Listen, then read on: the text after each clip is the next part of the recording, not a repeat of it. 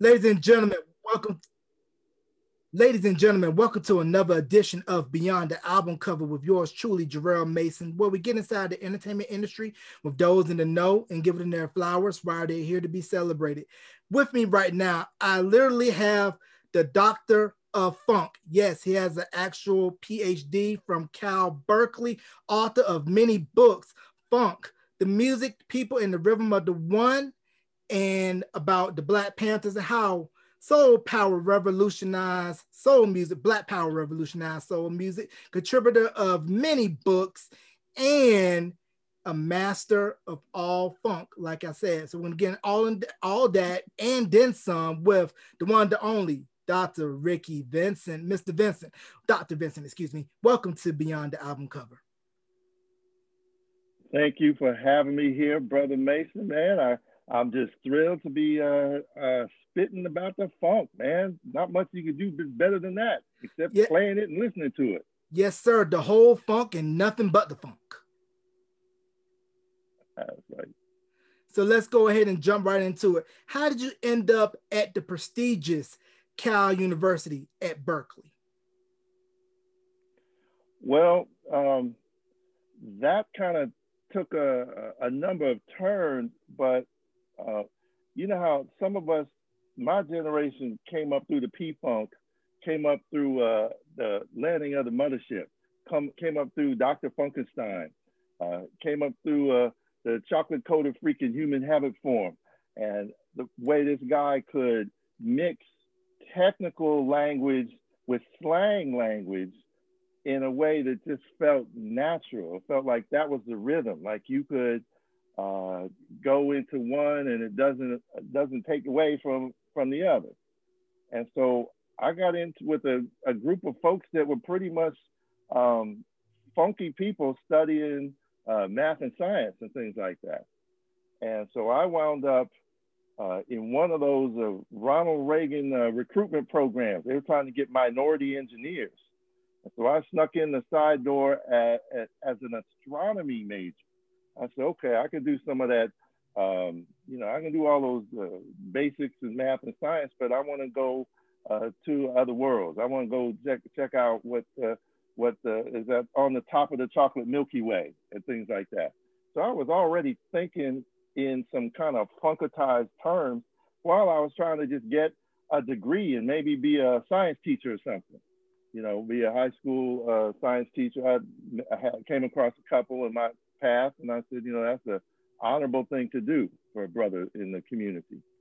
But the funk just kept pushing me forward, and I did some more of that science work, and then found a internship in where was I in? I was in Arizona at Kitt Peak Observatory. It's a big observatory way down there in southern Arizona. And I worked on the luminosity function of the galactic nucleus. And I just thought, this is rocking. And I asked the people there, how do I get a job like this, like the rest of y'all? They said, well, 12 years of graduate school. I said, okay. Since I wasn't much older than that, I was like, no, okay, thank you very much. And I came back. And the following summer, I walked into the college radio station down there at Cal. Cal Berkeley had a radio station called KALX. And like a lot of radio, college radio, it was really free form. It was open. And you could do a lot of what you wanted to do. And they had their quirks, but they let you loose, really. And it was a punk rock station, basically. And so I challenged their notions of how free punk rock really is by playing them Super Stupid and Alice in My Fantasies and some of these crazy funkadelic records.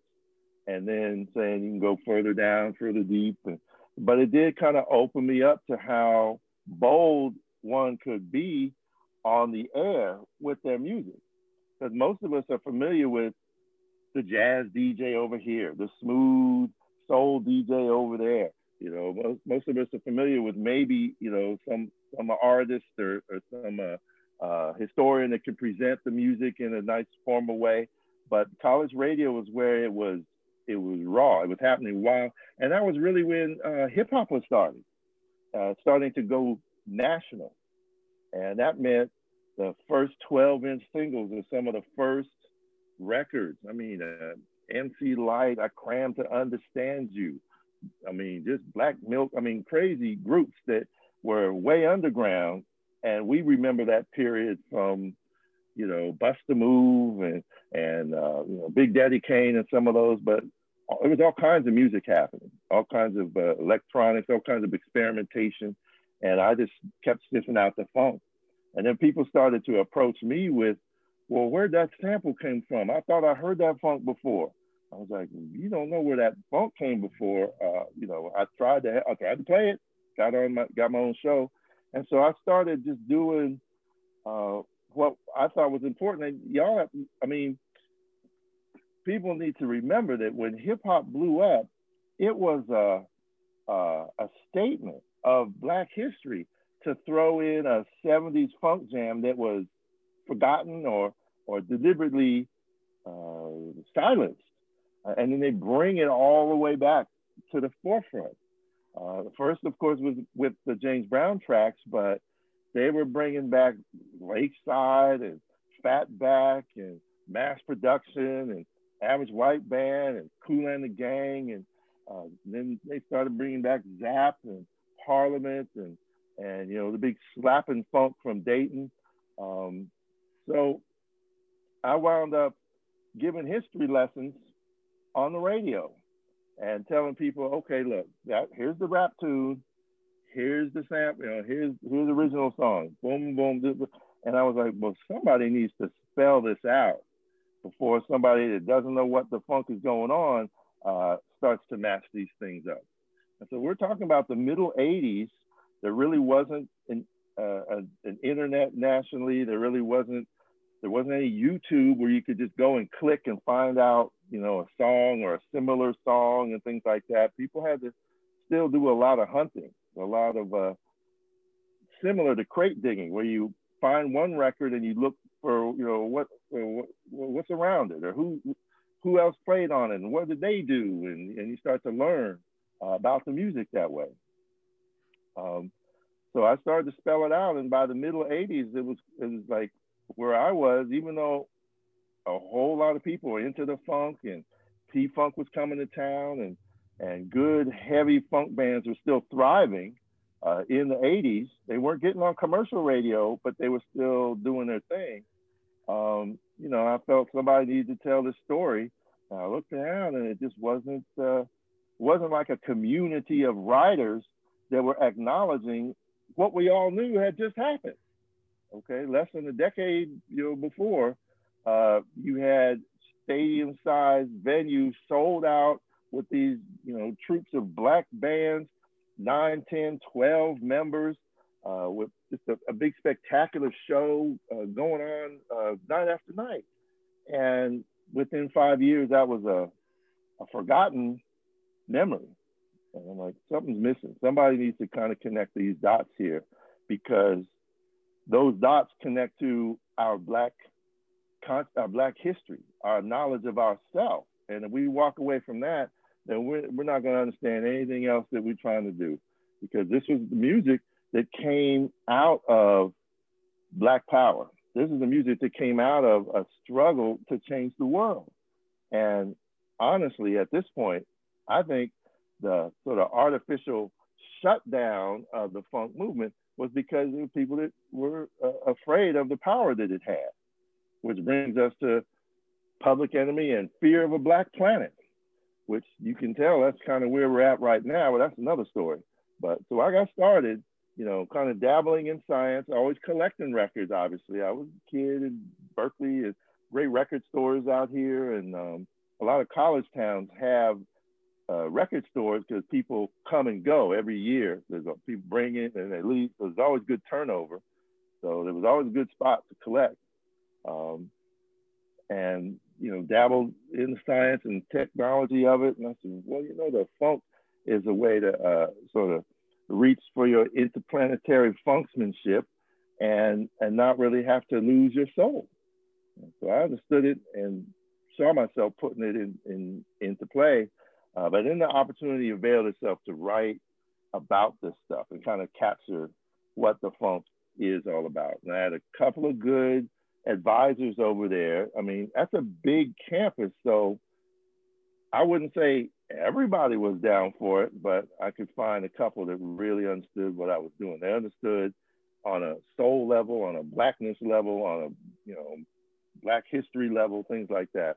They understood. They may not have understood, the cosmic slop or the maggot brain, but they could see that it had this heavy gravitas to it, and a lot of them had some James Brown 45s in their collections from back in the day, and they could see that this was sort of expansion out of that big bang that James Brown set this explosion. We're all sort of dealing with this after effects.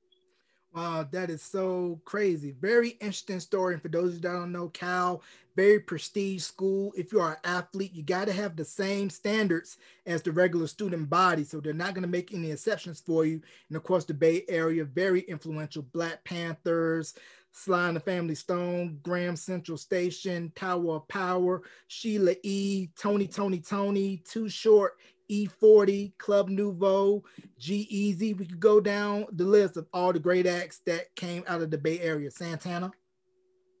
Mm-hmm. Breaking them down.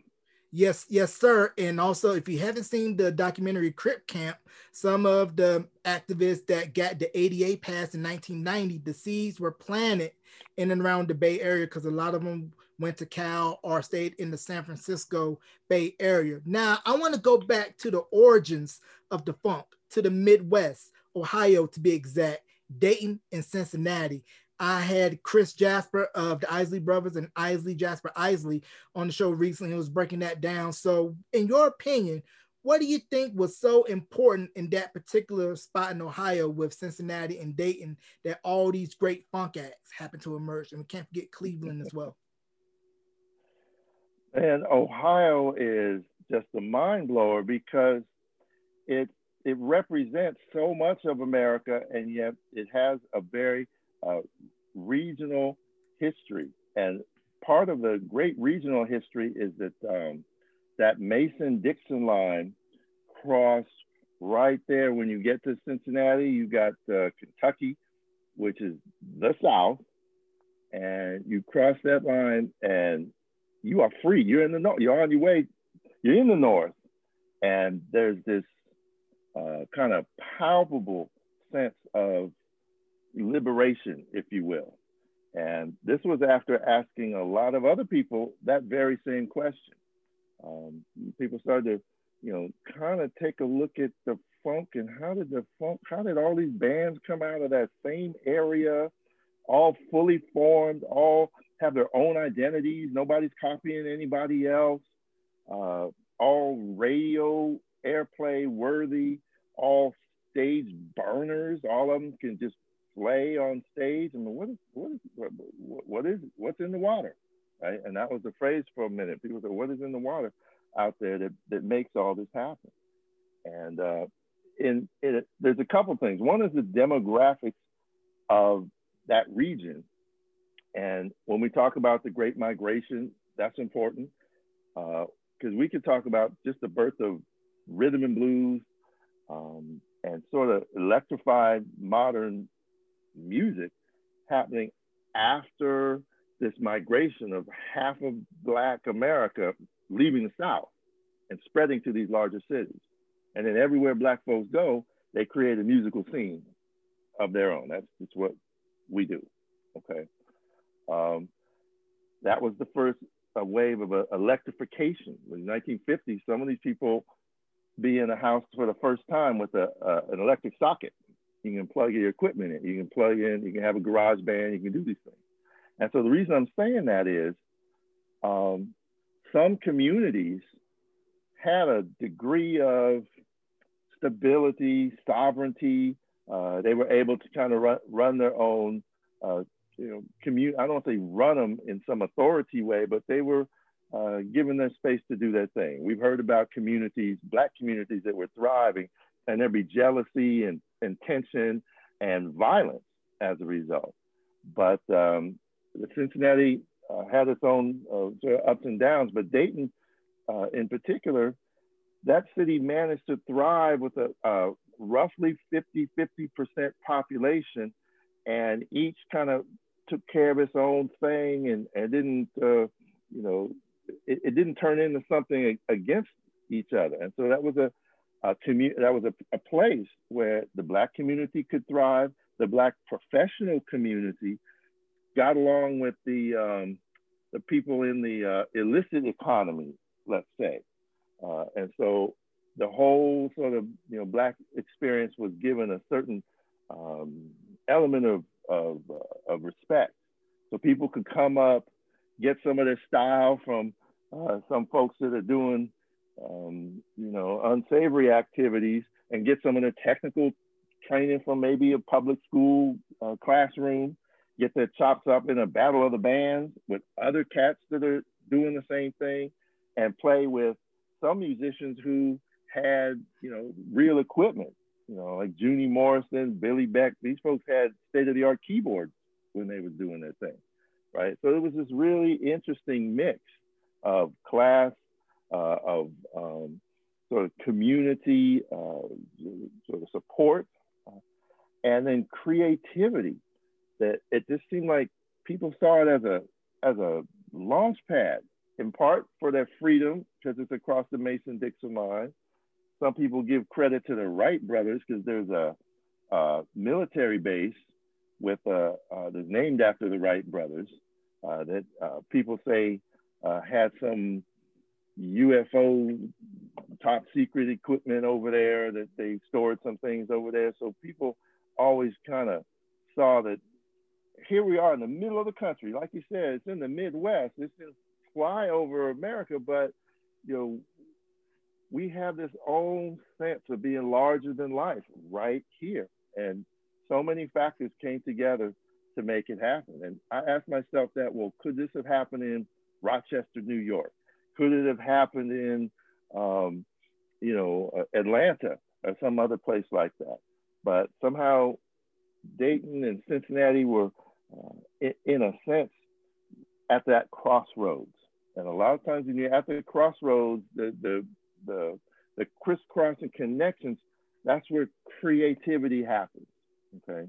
And most of the time, I mean, we have to talk about Dayton now, and Ohio, and Cincinnati, but a lot of times they'll talk about cities where all this other economic and cultural traffic happens, like New Orleans, where there's all this commerce up and down the Mississippi, people coming through, from the Gulf of Mexico, and different, the French were there and the British were there, and it's near Cuba and all this stuff. And the same with the Bay Area, because there's the mix of that Latino population, the Asian population, the blues people that came out here. A lot of folks that weren't going to take no mess were out there on the West Coast, and we see how that turned into different things. So a lot of times a location where the influences could be different, but they come together in certain creative cultural ways, you can sort of spot something, or at least you can kind of understand something. And so Dayton is the funk capital of the world. Now, you won't hear any argument from that from me. Now, I do know that most of the Dayton members that I've talked to, and I ask them where they get their funk from, they're like, well, of course, we live here with Sugarfoot and Bootsy and the Godfather, but we were studying Sly and the Family Stone, how to put that whole band concept together and take it higher. So he is, in a lot of ways, sort of the lesson, the education that funk around the country needed. So I'm okay with representing the Bay, even though I'm celebrating the funk capital of the world, which is Dayton. Right, and you can take a look at all of the great acts out of that region: Zapp, Ohio Players, Lakeside. We can go on. And you mentioned early hip hop and Zapp, and when EPMD put out "You Got to Chill," they were saying how they got a lot of love on the West Coast because not a lot of New York acts were using funk samples. And at that time, when you think of West Coast hip hop, you thought about Egyptian Lover, LA Dream Team, very electro, high energy, what you were here on 1580 K-Day. You can check out my interview with Greg Mack, by the way.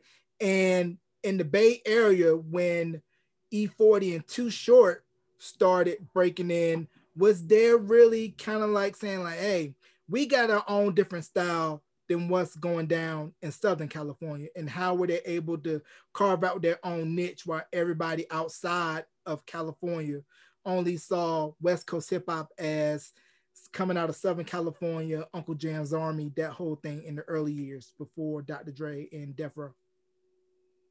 Yeah, EPMD, that's an interesting way to put it, because out here, we got a lot of love for Digital Underground and how they not only brought the hump, they explained the hump. And they didn't just sample funk, they sampled concepts and characters and all this stuff. And they were giving a lot of the West Coast hip hop and everybody else a lesson on how to take that funk sampling thing to another level. But any time you listen to Shock G and those guys, they give it up for EPMD. They recognize that bump that was in there is not just sampling funk, but they sampled the bump, and that means everything. And so when they said boom, boom, boom, boom, relax your mind, let your conscience be free, that really turned me out. But it would be a year or two later that we heard Digital Underground doing a lot of the same things and referencing EPMD's influence. And then explain this, sort of showcasing how much this extra realm of funk there is. When you get down towards the P, it's not just the bump. There's all these other elements that are jazzy and crazy and country and Western and spacey and all these different things that if you know what you're doing, you could be sampling P-Funk for the rest of your life and it'll still be original. And so it opened the door to, from my point of view, a much broader way of creating hip hop.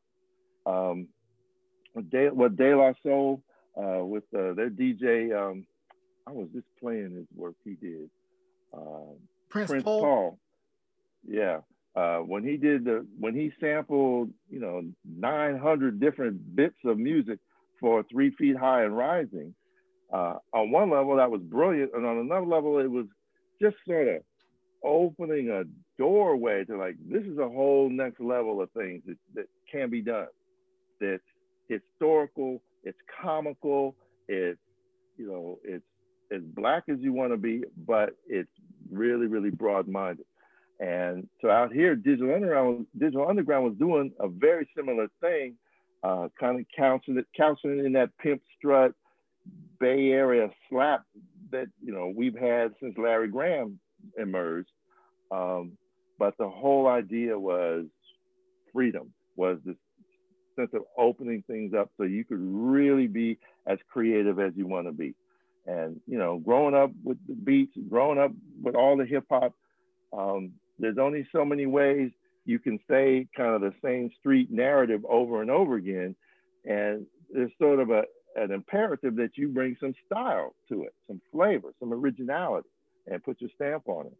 And so, again, much respect to Eric and Parrish making dollars, but the way the thump got sort of established in the hip hop approach in the Bay spread to the G-Funk down south, and then everybody kind of blew up as a result. Ice Cube and those guys, and everybody started to take it up to another level.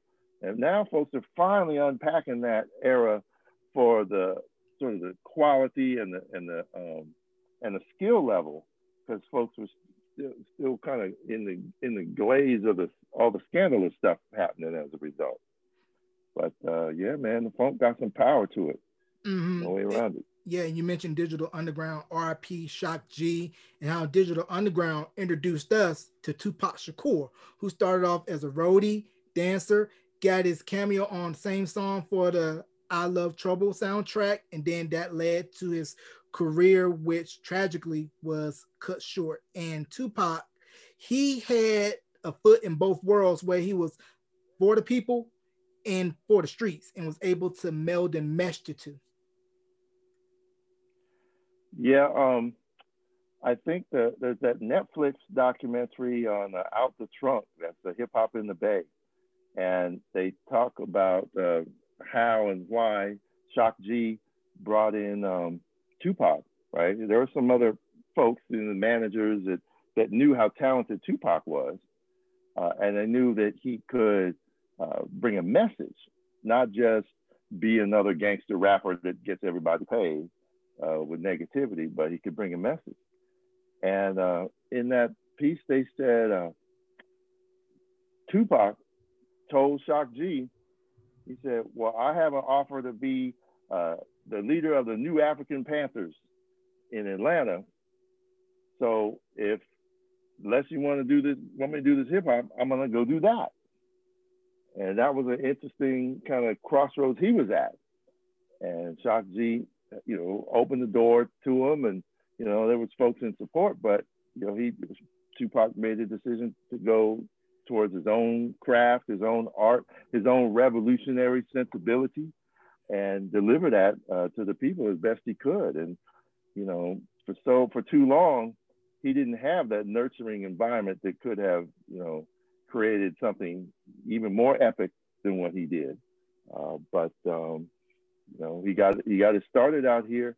And it might have been this was the only place it was going to happen, because there's so much of a kind of backdrop of revolution out here in the East Bay. Okay, it may not be something you notice, although there's street sign says Huey Newton Way over on 7th Street, and there's murals, and there's echoes of this revolution that was taking place in the Bay Area in particular, in Oakland in particular, Oakland and Berkeley, at a particular time that hasn't left us.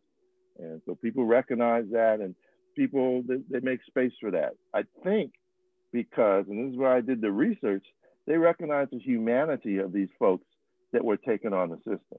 They weren't strung out, drug addicted lunatics loading up guns and doing something stupid. They were very serious, deliberate, careful about being law-abiding defenders of their community, right? And then they built around that so people could contribute in any way that they felt they could. So there was a lot of sort of open space to be who you were in the East Bay, going all the way back, and Tupac kind of sort of represented that in the 90s. He definitely did. And we touched on earlier Dr. Dre and Death Row, and how when the Chronic came out, it pushed that G-Funk sound nationally, internationally, even by sampling, I believe, was Leon Haywood's I Want to Do Something Freaky to You in Nothing But a G Thing. And for me, as a 7-year-old kid in rural Northeastern North Carolina, that was my early view of what life on the West Coast was like through the Chronic and Menace to Society, My Vida Loca, Boys in the Hood, seeing how this is what life on the West Coast was like. Well, I'm not going to argue with it. It definitely exposed a good amount of life on the West Coast in the post-industrial urban spaces on the West Coast, and that was definitely true. It was definitely there.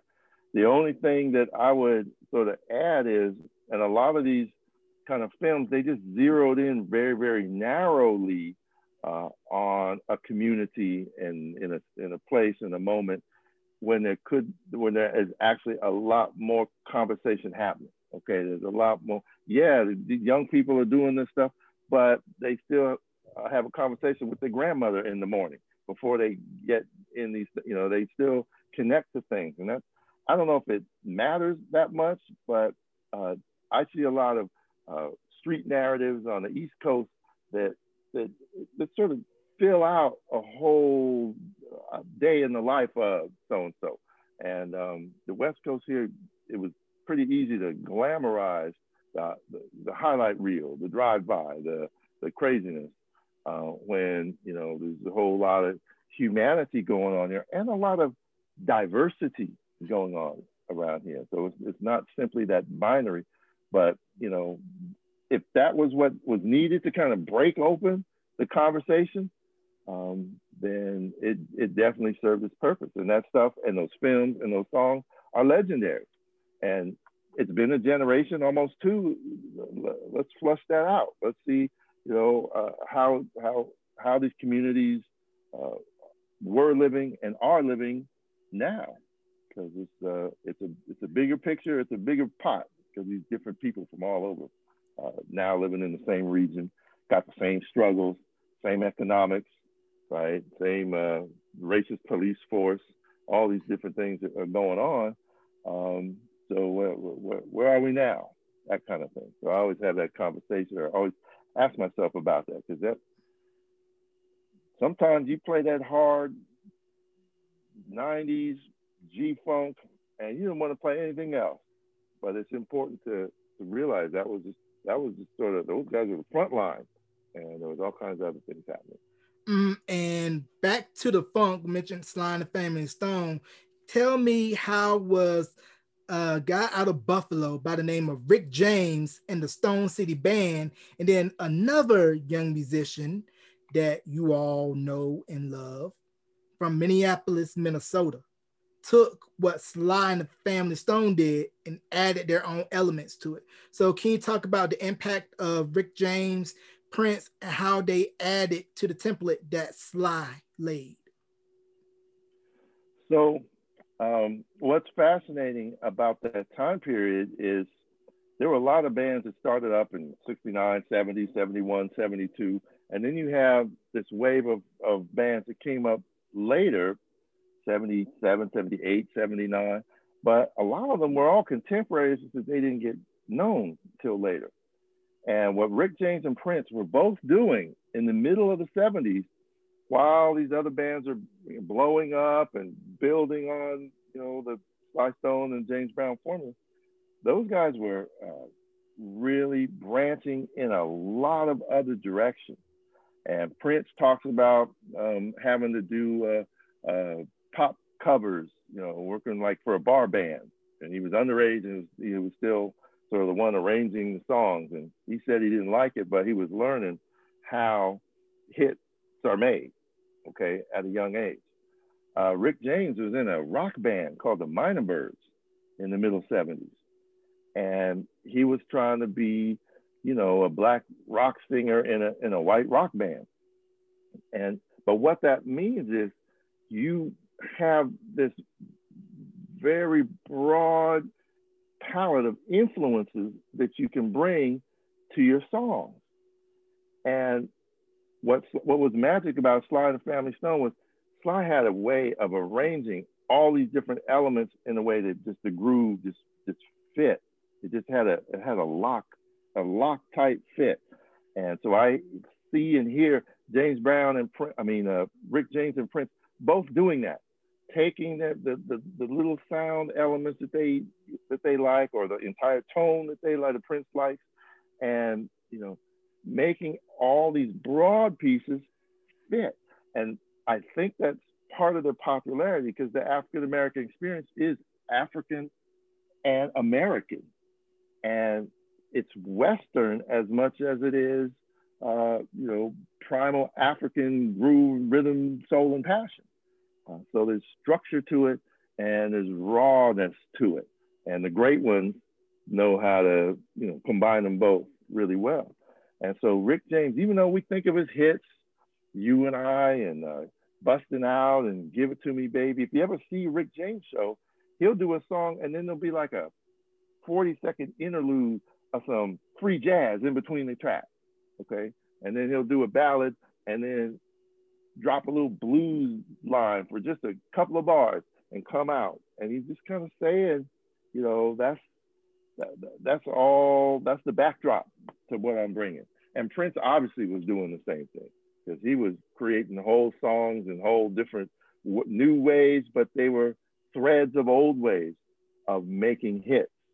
And that's what's unique. Well, so many parts that are unique about Prince because he, had his own expressive way of being uncensored and that type of stuff. But musically, he was very bold, but he was just free and audacious about how free he was going to be to add different influences and lock them in.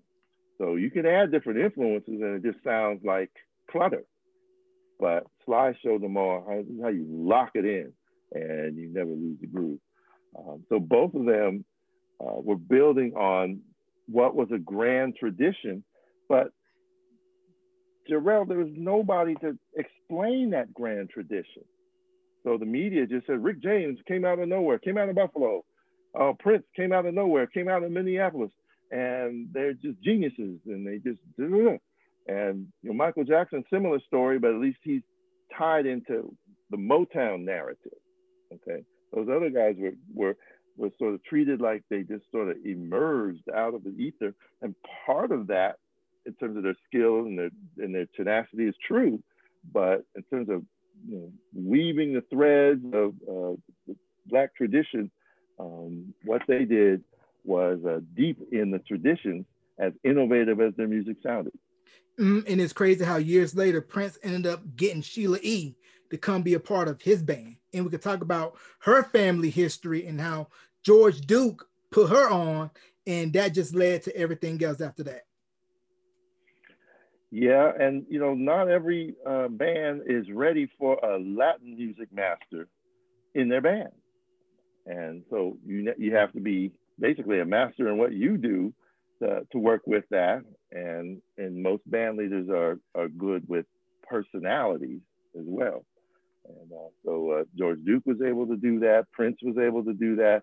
And we don't give enough credit to these leaders of people that are also masters of the craft that can do this thing with 6, 7, 8, 9, 12, 15 players, right? Maurice White and Earth, Wind and Fire. Yeah, these people that can, sort of create what is basically a tribe, basically a collective that doesn't have a Western construct.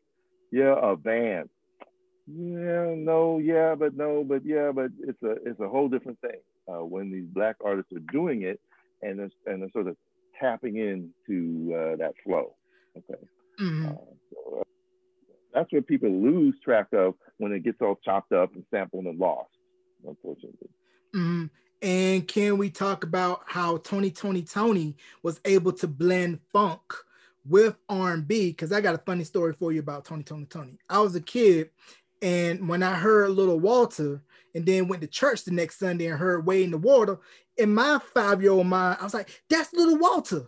And just talk about how Tony was able to merge the funk traditions out of the Bay and mesh that with R&B and have worldwide success. And Raphael Saadiq's solo career as a solo artist, producer, and with Lucy Pearl, which Don Robinson of En Vogue and Ali Shaheed Muhammad of A Tribe Called Quest.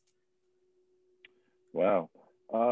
What's fascinating to me about Tony, and you nailed it, they knew how to sort of create a pop construction of all these elements of the Bay.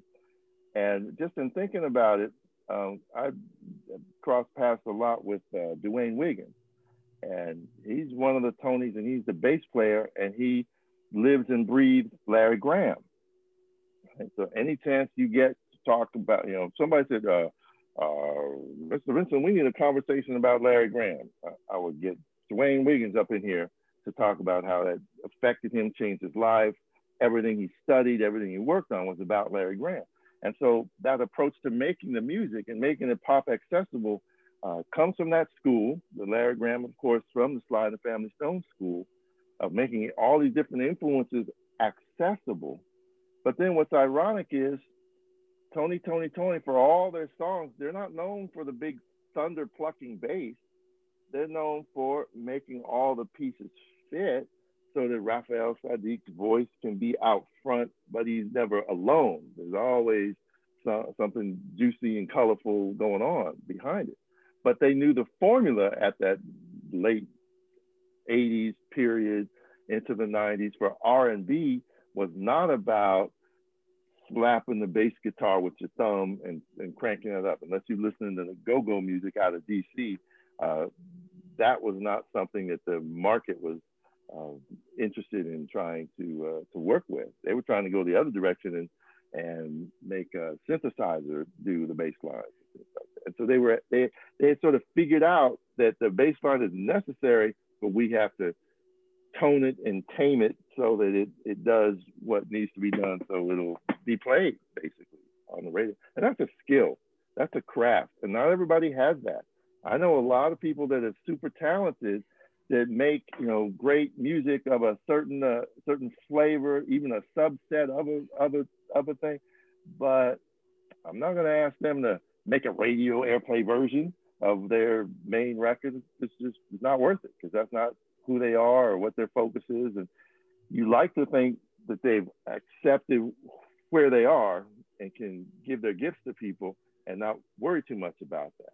But Tony had it figured out, and they were, I don't know if they were the last, but they were definitely a brilliant link from, you know, the thunderous older days to maybe the real sort of inspired next generation, people like her, folks like that have a consciousness and a creative talent and can work with it.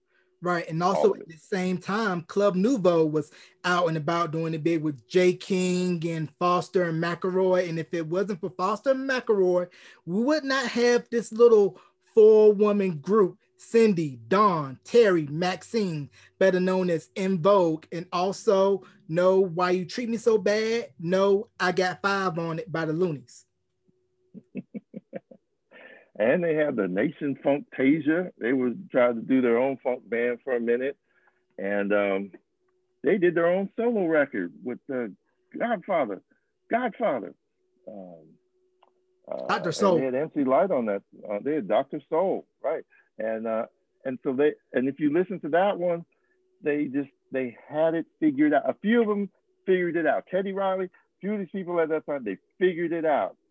Jimmy Jam and Terry Lewis with Janet Jackson, they figured out how to take that sort of foundation that, you know, sort of is in people's, you know, in their reptilian brain, what they want to groove on, and give it something current and modern, and make it fit and make it work. And you know, I got nothing but respect for Foster and McElroy, who made it happen and managed to stay sort of out of the spotlight. I don't know if that was their goal or not, but they made it unscathed, let's say, because a lot of the folks, you know, the glare of the spotlight will scorch you after a while, and it's rough because people have, you know, they think they have the stamina for it. They think they have the drive and determination for it, but you know, that can shred you in a minute. Right. The business can chew you up and spit you out. Now you mentioned Teddy Riley and New Jack Swing. What was your take when you first heard, let's say, Keith Sweat's Make It Last Forever album, or Guy's debut album in '88, and the meshing of hip hop and R&B coming together? And I want to mention that prior to Teddy, Full Force was kind of getting the groundwork started with that, with their work, UTFO, Lisa and the Cult Jam, Cheryl Pepsi Riley. Houdini. Well, see, the thing is, I sort of witnessed that the most on Soul Train. And when I would hear the New Jack Swing beat, for me, I got a real nose for beats. So if you're gonna play sort of the similar beat on a lot of songs, I'm gonna have my my alerts up. And I said, well, wait a minute, what's going on here? Is this imitation or celebration or what's up? And when I saw how it worked on Soul Train, how people brought those vibes to life, I was like, wait a minute, this is a hook that has some staying power. And right around that time, I got a call from Rhino Records, and they were putting a compilation of New Jack Swing songs together, and they asked me to write the liner notes. And I was like, well, okay, that's where we are. My only issue was they wouldn't let me put the boys, thank you for the funk. And they had a video of that with all the P-Funk elements in there, and it was like a celebration of the history. And New Jack Swing, it's amazing because it had sort of what the electro-funk DJs of the early 80s dreamed of in terms of a sort of a mechanized hook that could capture everybody, right? It had that. It had the top shelf singers in the country doing the stuff on top of it. We mentioned En Vogue, we mentioned you got all the Bell Biv DeVoe and all those guys, all the whole New Edition, grown up doing that. Ralph Tresvant and everybody else was doing these rub you the wrong way, rub you the right way. Man, I played that on my show the other day. So all of these elements were there, and this was happening during a Black cultural awakening, a Black and proud thing. When people had on their shirt, it's a Black thing, you wouldn't understand, okay? And, let's face it, it's taken about 20 years for white folks to figure out some of those dances that people were doing with New Jack Swing at that time. So it served a powerful purpose. My only issue was, where's the bass? Where's the bass? That was my only concern at the time, but it really delivered in so many ways. It delivered the goods that we were, that we needed. We were thriving at this time through our culture, not through our economics, not through our politics, not through, our relationship to, law enforcement and things like that. But there was a whole lot of sort of cultural activity going on, and the New Jack Swing was sort of our identifying marker. And so you got to be proud of that. And you got to connect all the dots like you've been doing. Right. And the only other group besides Tony that I felt was able to merge the funk and R&B during the New Jack Swing era was a band out of Buffalo, New York that had a hit with Live and Learn, Joe Public. Go ahead. Well, that's pretty good. You ran a risk if you were gonna do a groove that wasn't what was in the radio format that the producers were telling you had to do. And Prince was one of the few people that could get away with being off of that formula and still get played, right? And most people were kind of stuck with that conformity thing, and that was a different negotiation. Most of the 80s was that. Most of the 80s was a formula for R&B, which grew into the New Jack Swing formula, and it left people sort of in the lurch if they were going to have an album with 16 songs, but you're kind of told, give us 15 of the same type of thing. When in the past, people would have a regular vinyl album with 8 songs, and you'd have room to really go places with those 8 songs. So the 80s was tougher on some folks, but I got to give it up to the ones that made it through and gave us what we needed. Right. They gave the people what they wanted. Now let's talk about the early history of Bay Area hip hop. I mentioned earlier E40, Too Short, how they were selling their records out of the trunk and moving units to where the big labels came knocking. But there was this one man out of Oakland that combined the showmanship and presence of James Brown with the emerging styles and sounds of rap, sold his power record independently, made so much noise that Capitol Records came knocking. And then they were well rewarded with Please Hammer Don't Hurt 'Em, selling 10 million plus copies, diamond status. So can we talk about E40, Too Short, and the impact of MC Hammer? Well, the thing that connects them, although their music is all different, was their hustle and drive and their ability to do them and not do somebody else, okay? And so Hammer, came up, he was a ball boy for the Oakland A's. He was doing things in the youth, community that, sort of fit his sensibilities and his family background. And he's like, I can be an entertainer. He was already a sort of a youth entertainer. So I can be an entertainer and do this thing, still building on the funk, sampling, tear the roof off, and all this in the sampling the Rick James and whatnot. But he went for it, and it was difficult to watch the critics come after him just for the approach that he was using, which was family-oriented entertainment. What's wrong with that? But there was a bit of a growth process for hip hop to kind of move beyond the street tales and talk about the things at the other side of the street, the things that the other people on the street are dealing with. So Hammer just brought together all of the excitement and the energy and the creativity and some of that boogaloo tradition, all the dance traditions that Oakland has had over the years. And he combined all these things into a kinetic, high energy, sort of entertainment platform that people wish they had today. And it was tough that he got criticized before he just kind of broke through. And surprised Disney didn't sponsor him after a couple of years and keep that going and put him in some kind of Disneyland ride or something, and sort of keep that thing going. Too Short, we know, came through from the neighborhood, making his music for the players on the street. They asked him for beats, and he would make a wrap up with with some of their flavor, give them something, name drop them, and E40 did a similar thing, real grassroots, real homegrown, and his thing was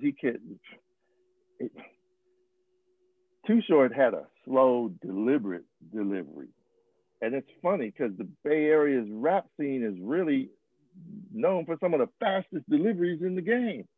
But Too Short, the originator, was low in the pocket, like a low rider. And that's where he's from. That's what people love from him. And he delivered those goods. And E40 was sort of the clown prince. He could verbalize and exaggerate and contextualize and throw his rhymes out there with so much flavor, and yet so much authenticity, people couldn't get enough of it. But they were all established before a major label came after them. It's not like, some big industry showed up and said, okay, here's your star that you have to support.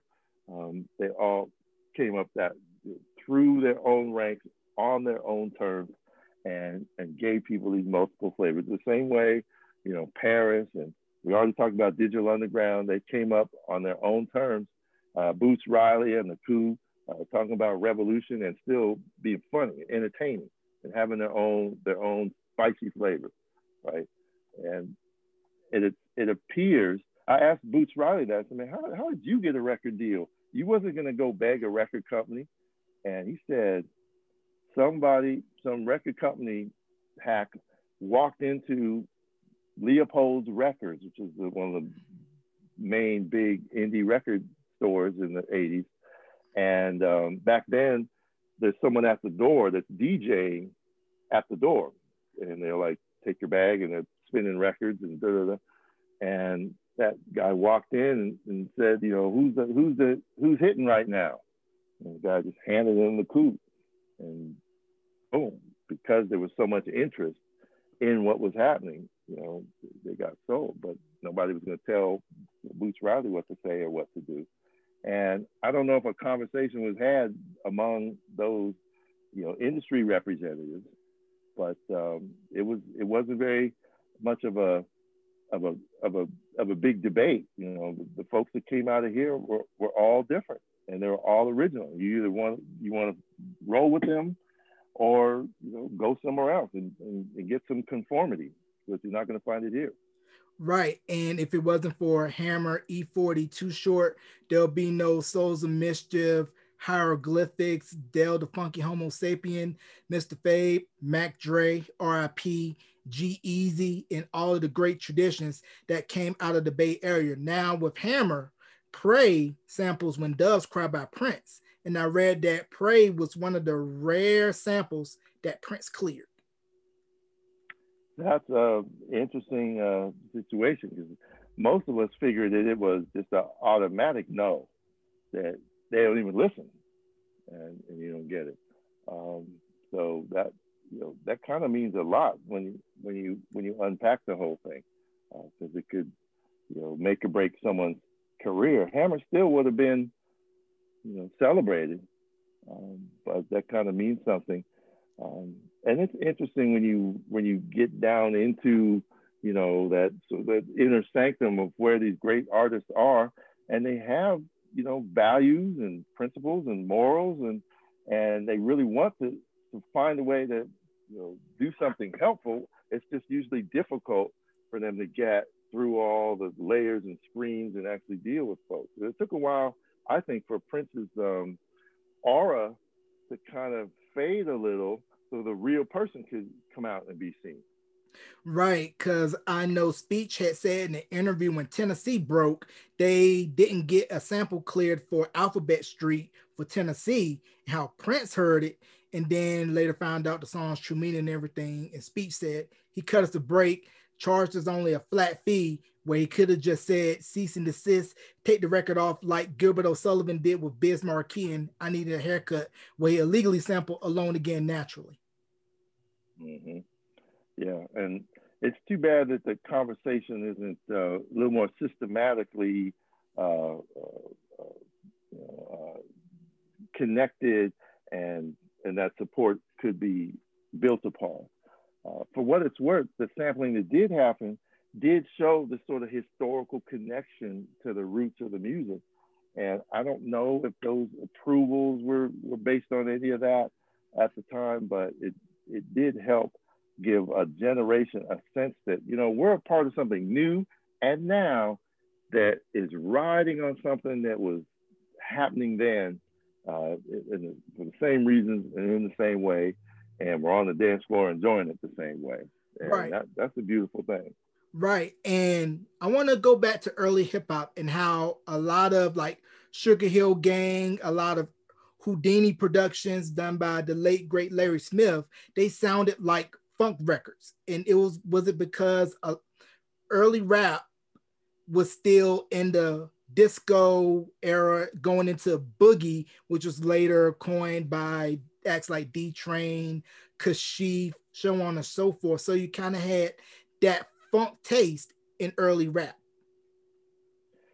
Well, a lot of the first rappers and rap recordings and rap, I don't want to call them tours, but gigs were piggybacking on what the funk and R&B operation already had in place. So if you were going to get anywhere out of the New York City area, you might have to go on the road opening for Sky or Shalimar or somebody like that. You would be maybe in between two big hit R&B funk bands and have your little set that sort of is for the teenagers at that time. And then promoters realized these kids got a more excited fan base than our grown folks R&B bands on the road. And a lot of the recordings that the rappers were doing, the machinery for making the electronic sounds wasn't necessarily what they needed. And a lot of them had to record, I don't know if they had to or they felt honored to, but they had funk bands in the studio with them, backing them up with the music. And the most prominent is Curtis Blow's The Breaks. These Are the Breaks.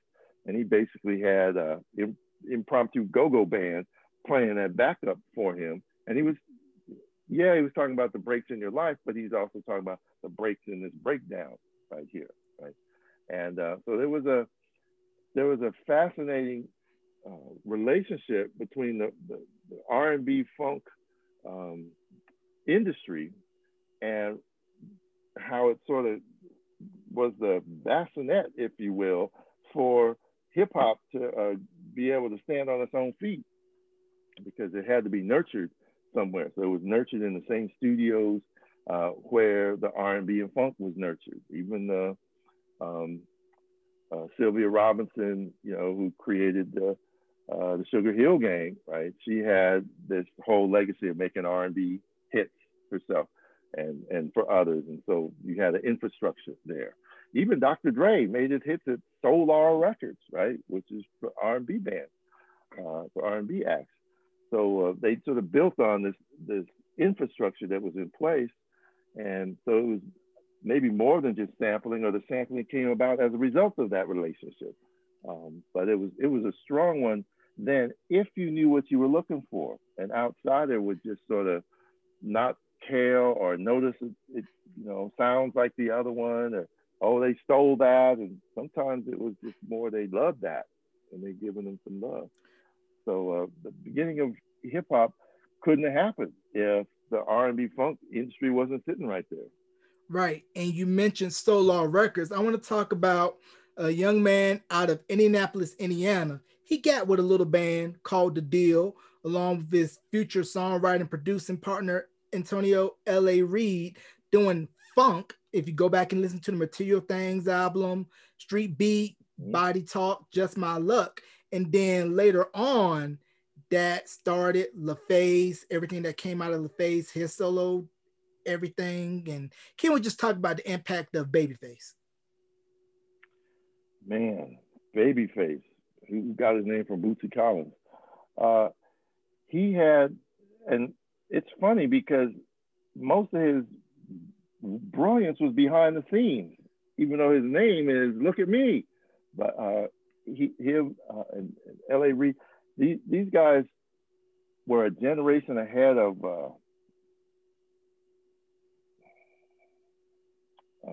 Jay-Z. They were a generation ahead of these rap moguls in the East Coast that we valorize. And some people actually valorize their music. And that's cool.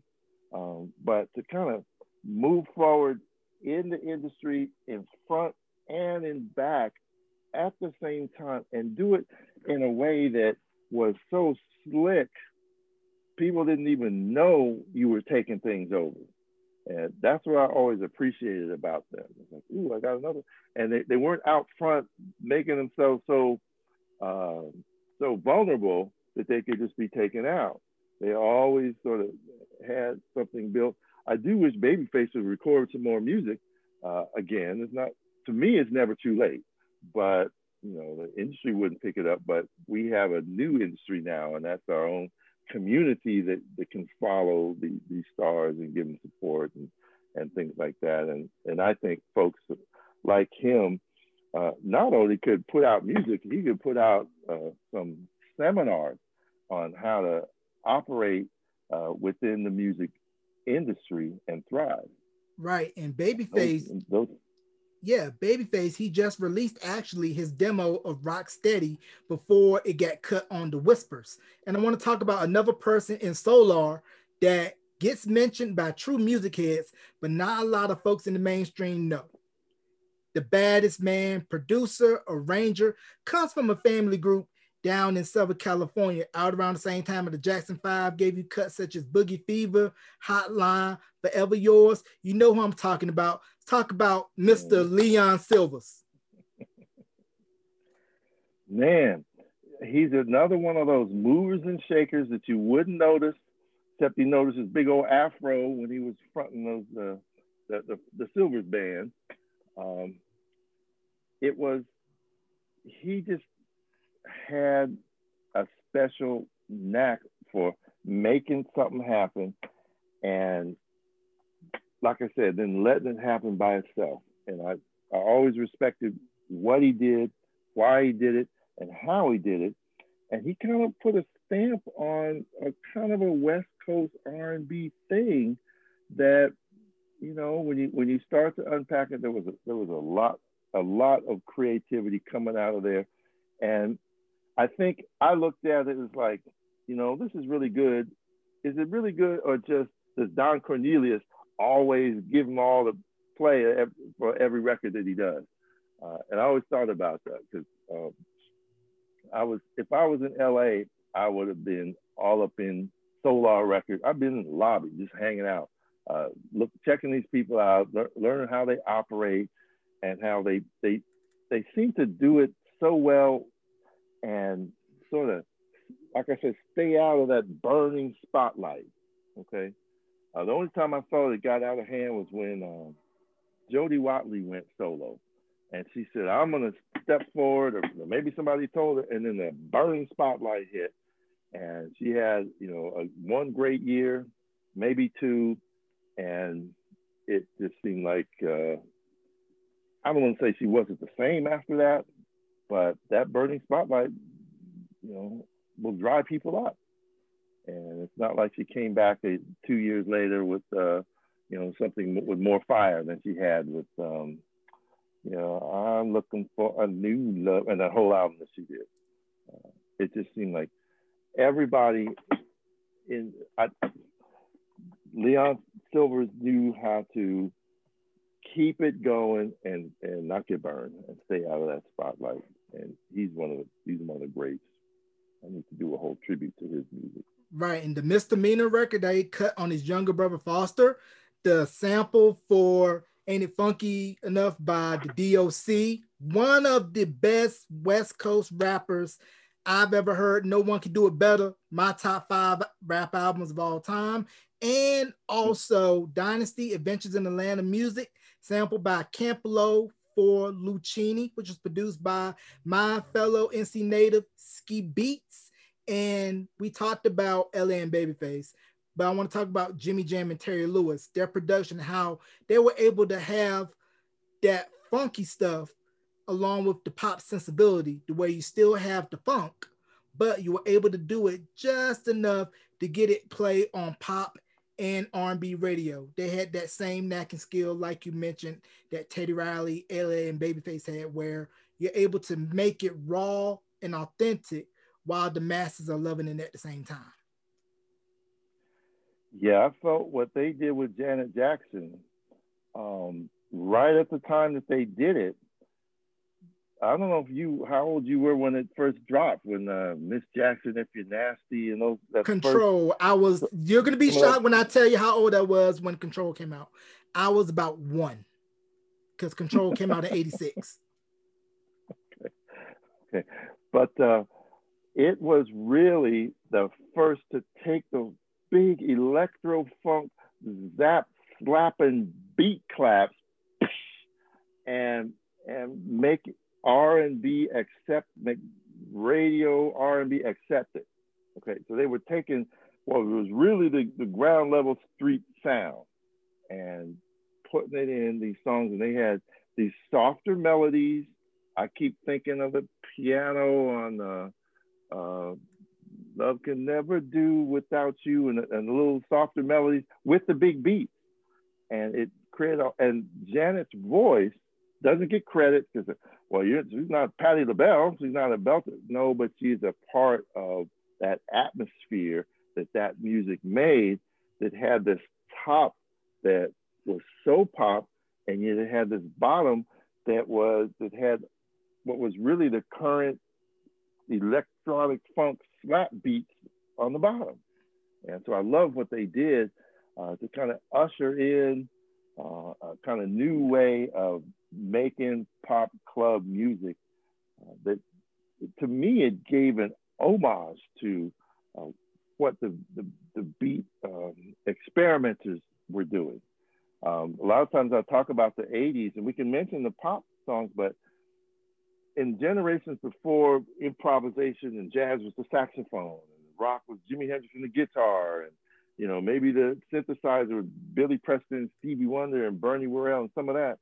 But in the 80s, it was really people experimenting with the beat, with the dub sounds, with the swamp, and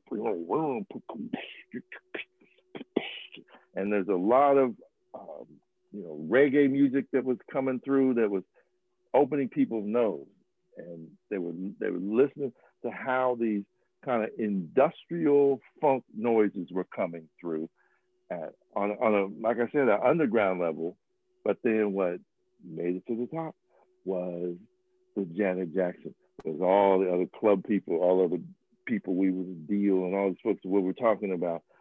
Full Force, turn the beats up a little bit stronger than anybody else, right? And they were doing that because that was what was happening below them, right? So they brought the beat up there with them. So I was cool with that, and that, in a sense, made more room when the big hardcore hip hop from Public Enemy and Flavor Flav talking about bring that beat back.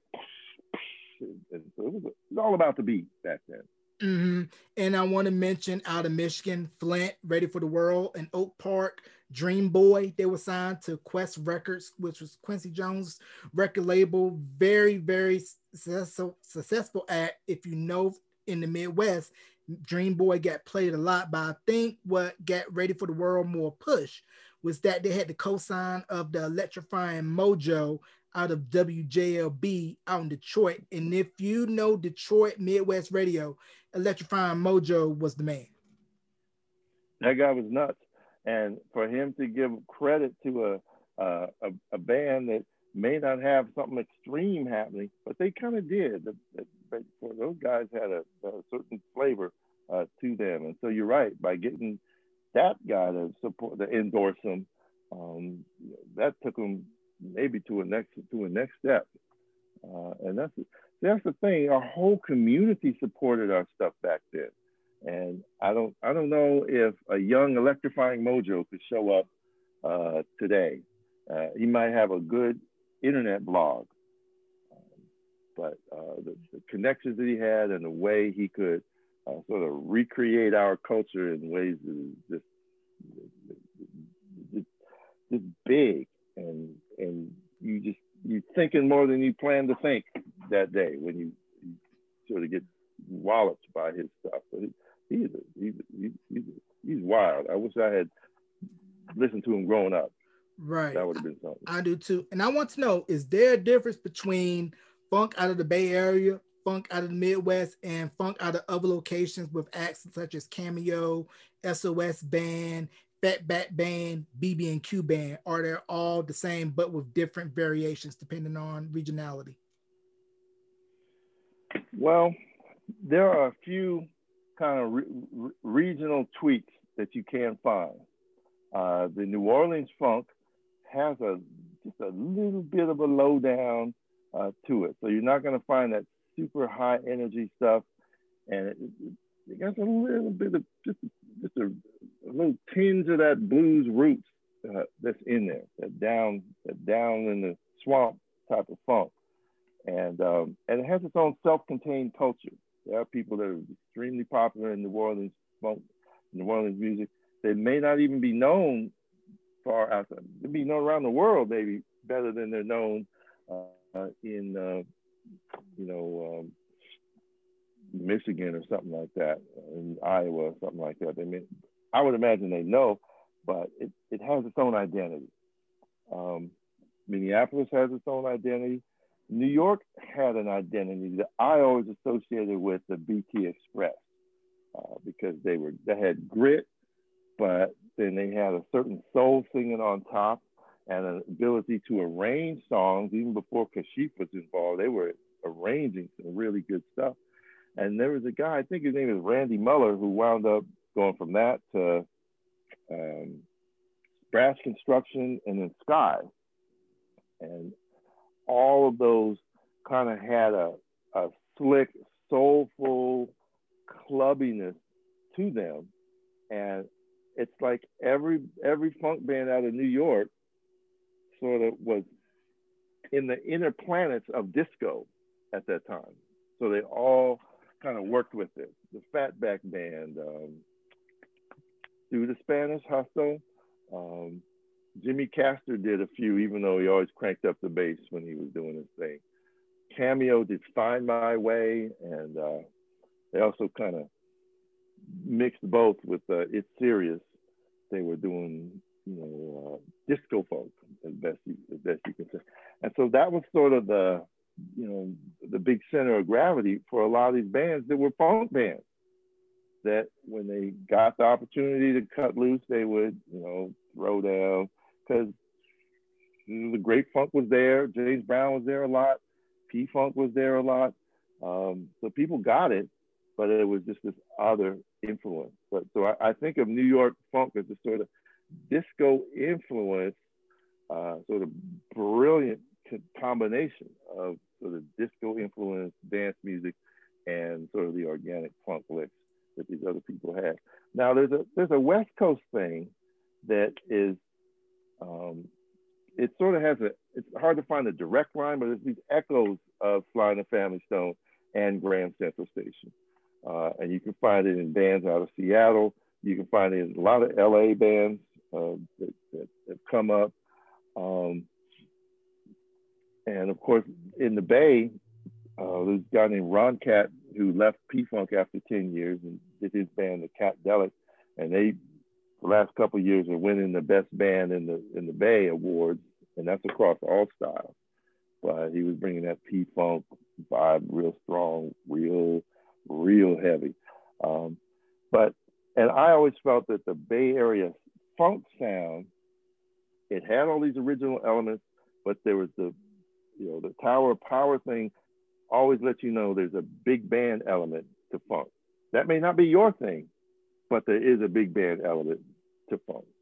And so there are bands out of New York like Lettuce, and some of these new ones like Turquoise, and some of that stuff Dane Funk is producing out of LA.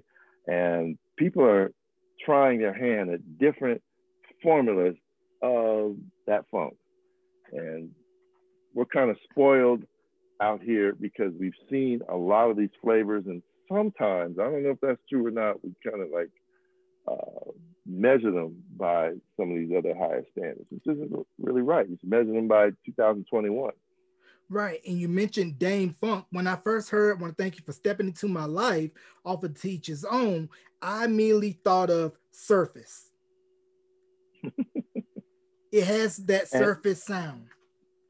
You could tell he's been thinking about that, okay? And he wants to recreate that for a new generation. And I think he's doing that. Sometimes I think he needs to find himself, a superstar singer to be in front of some of these arrangements that he does, that can bring some of that, bring a lot of that to life. And he would kind of open it because he's created a career for himself beyond just being a DJ, right? And so in that sense, he's kind of that pioneer. And I'm sure there are plenty of other folks that started as DJs that became, producers and and yeah, you got house music and techno, and you got these people that did it. But to be able to do it with the funk and with the kind of high standards of R&B that are there, he's been doing some heavy lifting. So I do, I like to hope that, he's still got his wheels spinning, and maybe he spent this downtime in the lockdown kind of putting some collaborations together that can kind of let everybody know that he's the OG, and that mix should be happening.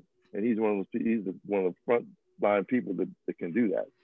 And where is it that you think that Bruno Mars found that sweet spot where he's able to take 70s soul, 80s funk, R&B, reintroduce it to a new audience? Because when I heard Leave the Door Open with him and Anderson .Paak, 70s soul, Uptown Funk, Morris Day and the Time, Finesse, New Jack Swing, he's able to take music of the yesteryear and recycle it, not recycle, I would want to say reintroduce it in a way to where it is not considered, oh, that's your mom, dad's, aunt, or uncle's genre.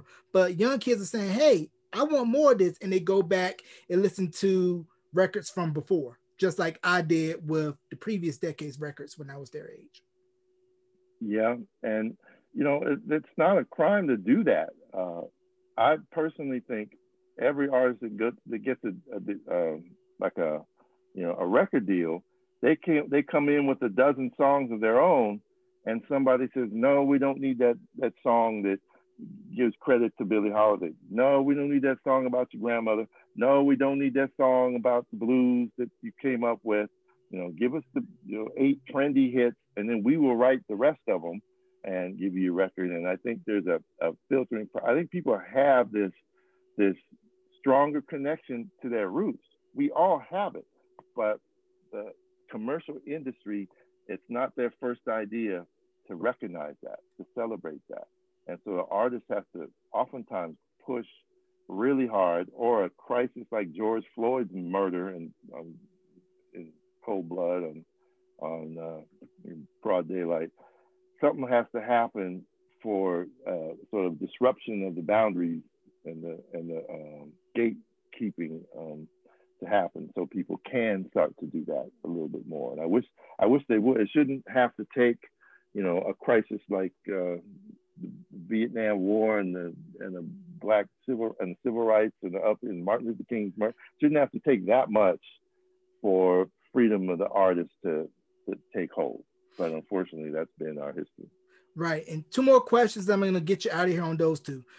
Your thoughts on the impact that Soul Beat has had on the Bay Area. And for those of you that don't know Soul Beat, Chuck Johnson came out in, I believe, 79, predated BET by a year. And also what Boots Riley, Daveed Diggs, and Ryan Coogler are doing in the entertainment film space, and how they're carrying on the traditions of all the greats from the Bay Area that came before them. Yeah, well, Chuck Johnson Soul Beat created our own kind of conversation network. Like Don Cornelius went national, Chuck Johnson was regional, and we felt it. And again, people came out here to sort of work with him. He didn't try to work. I mean, he did. He worked with everybody. But I remember Lakeside did a video of one of their songs that was just an Oakland version, because they came out and they wanted to, you know, rock Soul Beat in a way that respected that. And that says a lot about Lakeside. It says a lot about Soul Beat and Chuck Johnson, and a lot about Oakland. That folks would want to connect to what we were doing. And you know, it's hard because I didn't know that every other city didn't have its own Soul Beat. Okay, I knew it had a local feel, and I knew that there were folks that could get on and do their own, you know, kind of programming and stuff. But I thought, just kind of maybe absently, that every Black city would have some of that, and maybe it did, and it disappeared. But that was a part of what helped define who we are, what we're about. And so then you have this next wave of youngsters come up, and you mentioned that Daveed Diggs and Boots Riley, who's now a filmmaker, and Ryan Coogler, and a handful of others.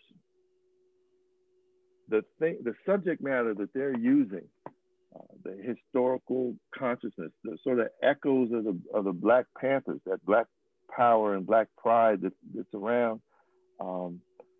The tone of a lot of those films is where I wish our music would be, okay? And you have to really look hard to find good examples of that music. Like I said, they made it through the gatekeepers. They can do that. Now she can do that, but she was already a child star, and sort of had worked on her path, had been able to work on that path. So she couldn't just be dismissed right away, right? And if she were by somebody, someone else would remember and plug her in.